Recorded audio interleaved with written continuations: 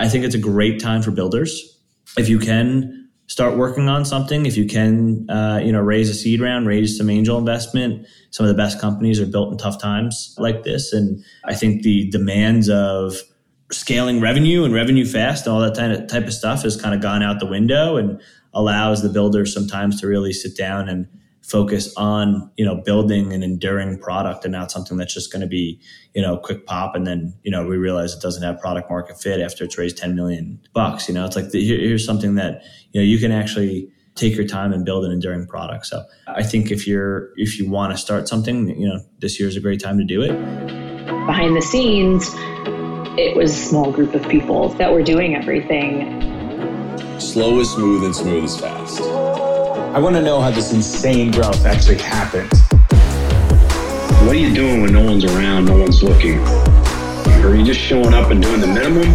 Or are you approaching it like a pro? Be a student of the game. Alrighty, we are back in action. What's up, everyone? Thanks for hanging out with us. Happy 2023. Mr. Altschuler, how we doing? How was your holidays, my friend? Doing great. Holidays were amazing. Got to spend a lot of time with the kids, which is always fun. We had, a lot of days off there. So on one side, it's like, oh man, what a negative momentum event to have in the middle of like a fundraise. It's just like, okay, holidays are here. Nothing gets done for 10 to 14 days. Everybody's offline. And then you got to like reaccelerate at the other side of that. So from that side of things, it's like, oh man, crappy timing.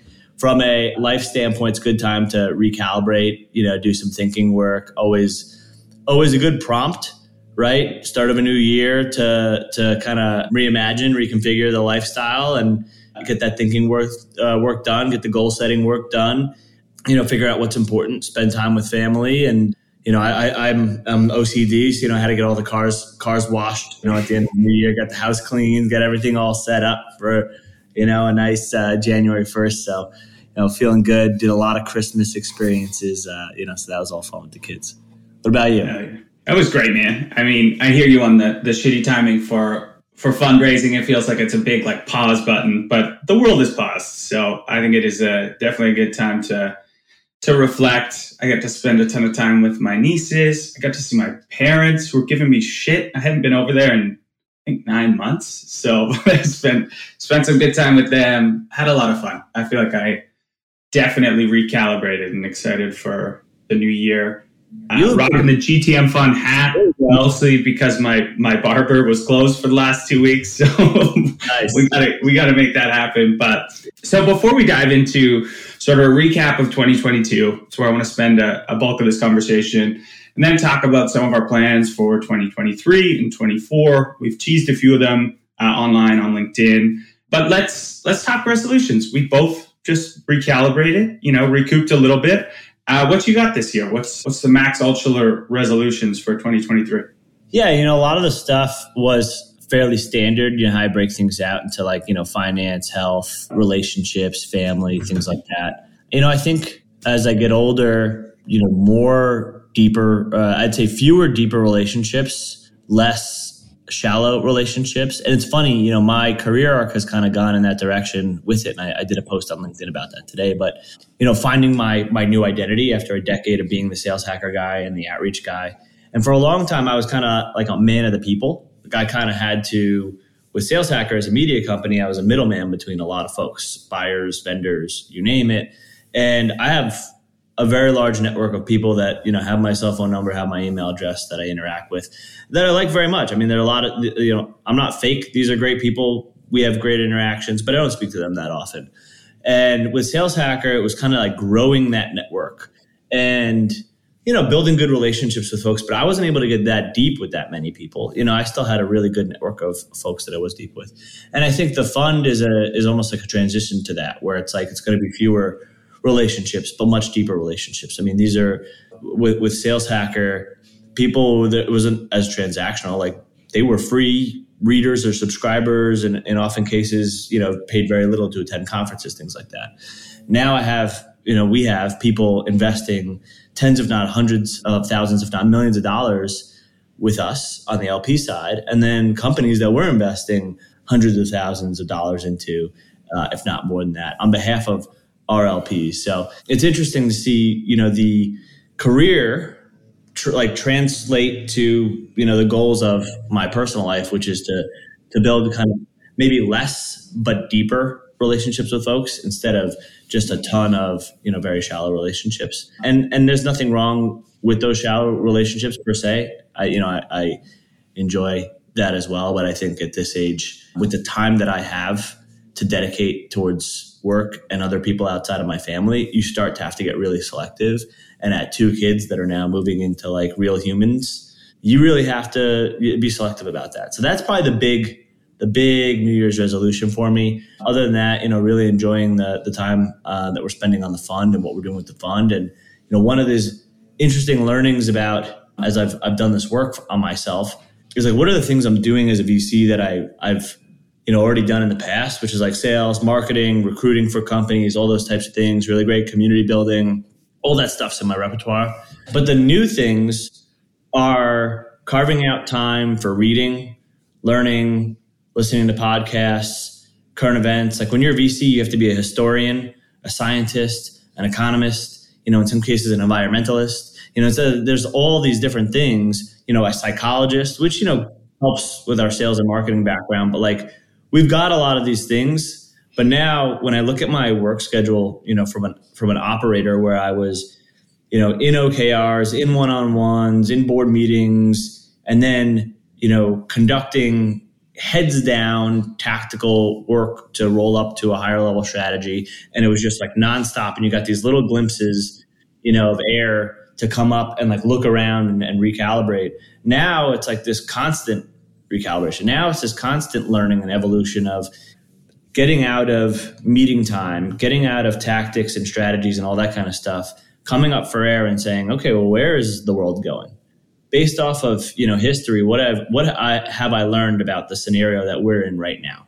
And if you understand history, you can understand market cycles. If you understand science, you can understand, okay, like, hey, is this a flash in the pan or something that's a ton of hype? Or is, a technology for that matter in some cases? Or is this something that actually, is the future? That is, something that we should get behind in a massive way. Understanding psychology, the way people interact, the way people move. We've made a bunch of investments around that. Companies like Breathing.ai, one of them that I think is, pretty revolutionary, that has, some patents around the camera and the screen and understanding kind of human emotion and human like facial recognition and stuff like that, and what people are going through. And there could be breakthroughs in mental health. There could be breakthroughs in just even, company employee relationships, things like that. So, it's really interesting. I find that my calendar and the time that I spend, is different from my working hours than it has been in my entire career.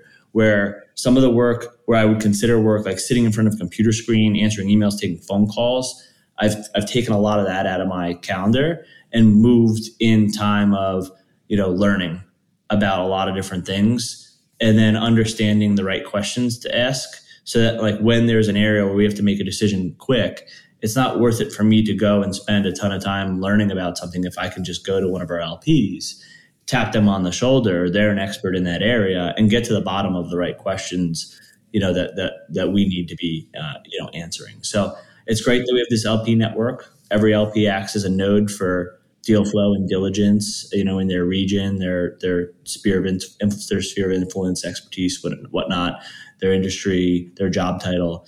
So we're able to tap into that, which is great. But there's still a lot of work that we need to do there. So from a resolution standpoint, I think a lot has changed over the last, year for us. No longer the sales hacker and outreach guy, now full-time the fund person. And, what does that mean for me and having to make that transition? So I think my key takeaways for this is, you'll get from following us on LinkedIn and following us here, you'll still get a ton of that sales and marketing content, but you're also going to get a lot of the VC type stuff now.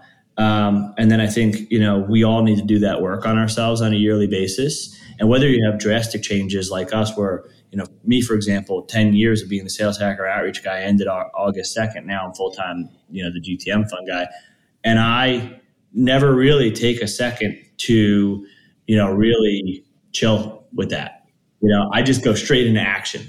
And so it was good time to spend a little bit of time at the end of the year and, take a moment and understand, okay, like let's have let's have some awareness around what's going on here. Let's have some acceptance around, okay, this is the change that's happened. Now, what is the action that we want to put into place going forward instead of, diving straight into it? So, it's good to do that exercise, I think, for everybody. And in my LinkedIn, you can see kind of some of the goal setting stuff that I do. If you go to my LinkedIn and you go to my posts, you can see kind of that recent activity there. Yeah. I mean, I feel like I'm going through a lot of the same things where we're sharing that is like, I'm really trying to cut down on the busy work. And I know a lot of what got us both here was saying yes to a lot of things. If someone reached out on LinkedIn and was like, hey, can I have 20 minutes of your time? I'm wrestling with this. You and I used to always, or at least I did, say yes. And now I have to kind of go against my instincts and be like, listen, I almost have a fiduciary duty to not take this call. It's probably better if I spend that time with one of our portfolio companies, one of our LPs, doing research on a category we like. And so it's like threading that needle a little bit where it's giving back. Things like this podcast allows us to do that more at scale and not so much on the one-to-one. But it's certainly interesting, and for me, over the course of the last, 2 weeks on holidays, for me, it's just been about going back to the basics. I think for me, 2023 is going to be a year of, health and going back to the things that got me here, which was reading a shitload, meditating, exercising, all those things that you sort of sacrifice when you get deep into the weeds like we did in 21 and 22, which was an intense time as we were building the fund. Some of those habits get pushed to the side. Do you want to quickly run through your goal setting? I think it's a great exercise. You want to do a quick abridged version of that? So, one of the exercises I like to do, and again, it's written out in recent LinkedIn post of mine. So you can go to post activities, then posts of mine and check it out. It says how I set my New Year's goals. But I open up a Google Doc and then I write my 2022 year in review. And when I do that, I actually go through my Google Calendar and simultaneously my photo album in my iPhone, or you could use Insta or whatever you want. And you can just scroll through and remember all the stuff you did in 22. It's great exercise because you kind of go through it and you're like, wow, I did all this stuff. Like, it kind of makes you feel a little bit better about the year that you just had. It should, hopefully. But, you'll see people that you liked and didn't like. You'll see things that you liked and didn't like. You'll see places that you liked and didn't like. And it's good to note all of those things. So I think writing that down, going through the year, kind of doing a little review on that, really healthy. Next, put together a 3 to 5 year plan. It's like, what do you want, your 2026 self or your 2028 self? Where do you want them to be? Where do you want to be in 3 to 5 years? I think it's good to kind of help begin with the end in mind. And that's far enough along where you're on this path right now. Things are going to change. Things are going to pivot for you. You never know what's going to happen, but that kind of gets you a little bit, that kind of gets you somewhere. And then, you work in the middle of that. So you've got your past, your future. Now it's time to set your 2023 goals. So I like 5 buckets, 5, goal buckets, and then under each goal, maybe 3 bullet points. And so, I do physical, business, relationships, mental, and personal. And under physical, it could be, weight loss. Under business could be income goal. Under relationships, it could be, for me now, like hours of time with the kids I spend daily or weekly, and that's quality time, phone away type time, I think is very important to define it. And then, mental could be meditation or other things that you do. Personal could be travel days, cities that you go to, things like that, other stuff. And then you want to make sure the goals are things you can control, of course, quantifiable. So instead of saying I want to lose weight, you say I want to get down to, this many pounds or this % body fat, whatever it is. And you want to make them hard but realistic. If you make them too easy, you finish them by month 6 and then you fall apart. If you make them too hard, you kind of get unmotivated by them, early on. So, make them somewhat realistic. And I wrote a lot more about these types of things. I wrote a book called Career Hacking for Millennials. I should have just named it Career Hacking. It's really for everybody. But, take a look at that if you want more around, this type of goal setting work. And I think, every year I kind of put a little different twist or different spice on it, things like that. I mean, as I've grown up and have done this goal setting work, I've went from single to in a relationship to, in a relationship with kids. So there's been a lot of different, moving parts and things have kind of come and gone, from that. So, feel free to make it your own, but I think it's helpful to get intentional to start the year. It's helpful to kind of do this at the beginning of the year and then maybe like a midway check-in, put it on your calendar now for, a 3-4 hour block in July and just say, Sunday afternoon or Monday morning, hey, here's how I'm doing on this. Yeah. And as a ridiculously action-oriented person, like many leaders probably listening to this, it's super important to look back and reflect. Is parent hacking coming out anytime soon? No, I'm lost on that one. I got a couple other books I'll put out before parent hacking. It's one of those things where, there's some things that work for us, don't work for other people. And, I never want to be the one judging, and I never want to be the one telling other people how to do things unless they're coming to me for advice. And then even in that case, I don't give advice like, hey, you should do this. I will literally just say like, hey, here's what we're doing. Here's how it's working. Take from it what you will. Parenting is a really funky thing. A lot of times the kids come out pre-programmed, and you kind of get what you get, and you can shape them and mold them and to some degree only do so much. And so it's really about the kids and fostering, who they are, and less about, trying to make them something that you think they should be and pushing that on them. And, my personal philosophy is I don't think the parent hacking book would be, something that I'll write in the future. Fair. Too much nuance in that one. Let's take a quick journey through our quick time machine. Look back at 2022. Got some numbers. We shared it in our LP update. You can go check them out on LinkedIn as well. But it's pretty cool to look back. So we had 110 new go-to-market leaders join as either LPs or members in the fund. Our growth in capital continues to, skyrocket. We started 21 with 5.9 mil. We then went to 15.1 mil. With 23 and 24, we're going to 50 mil. Pretty crazy evolution to see. We had 250 LP introductions to portfolio companies. That one's huge. That one's one I'm super proud of. Portfolio company fundraising intros to VCs. So this is portfolio companies that are looking to get their next round done. We had that at 155 plus. We had 475 plus portfolio company intros to candidates. These are people that can move the needle, build teams, first sales hire, first marketing hire, pretty cool stuff. And the total network intros for our founders was over 1,000. And we actually had 8 of our LPs who joined portfolio companies as operators to either run revenue or run marketing. And our social footprint has now passed 7,000 followers. Our newsletter has been read over 20,000 times now, which is cool. And 10,000 listens on our podcast, this podcast we're recording. Hearing all that, what are you most proud of? There's a lot to be proud of. I think in 2 short years, especially in a year where things have been really tough in the markets, we've been able to get some amazing LPs to join us. We had some institutions join as well.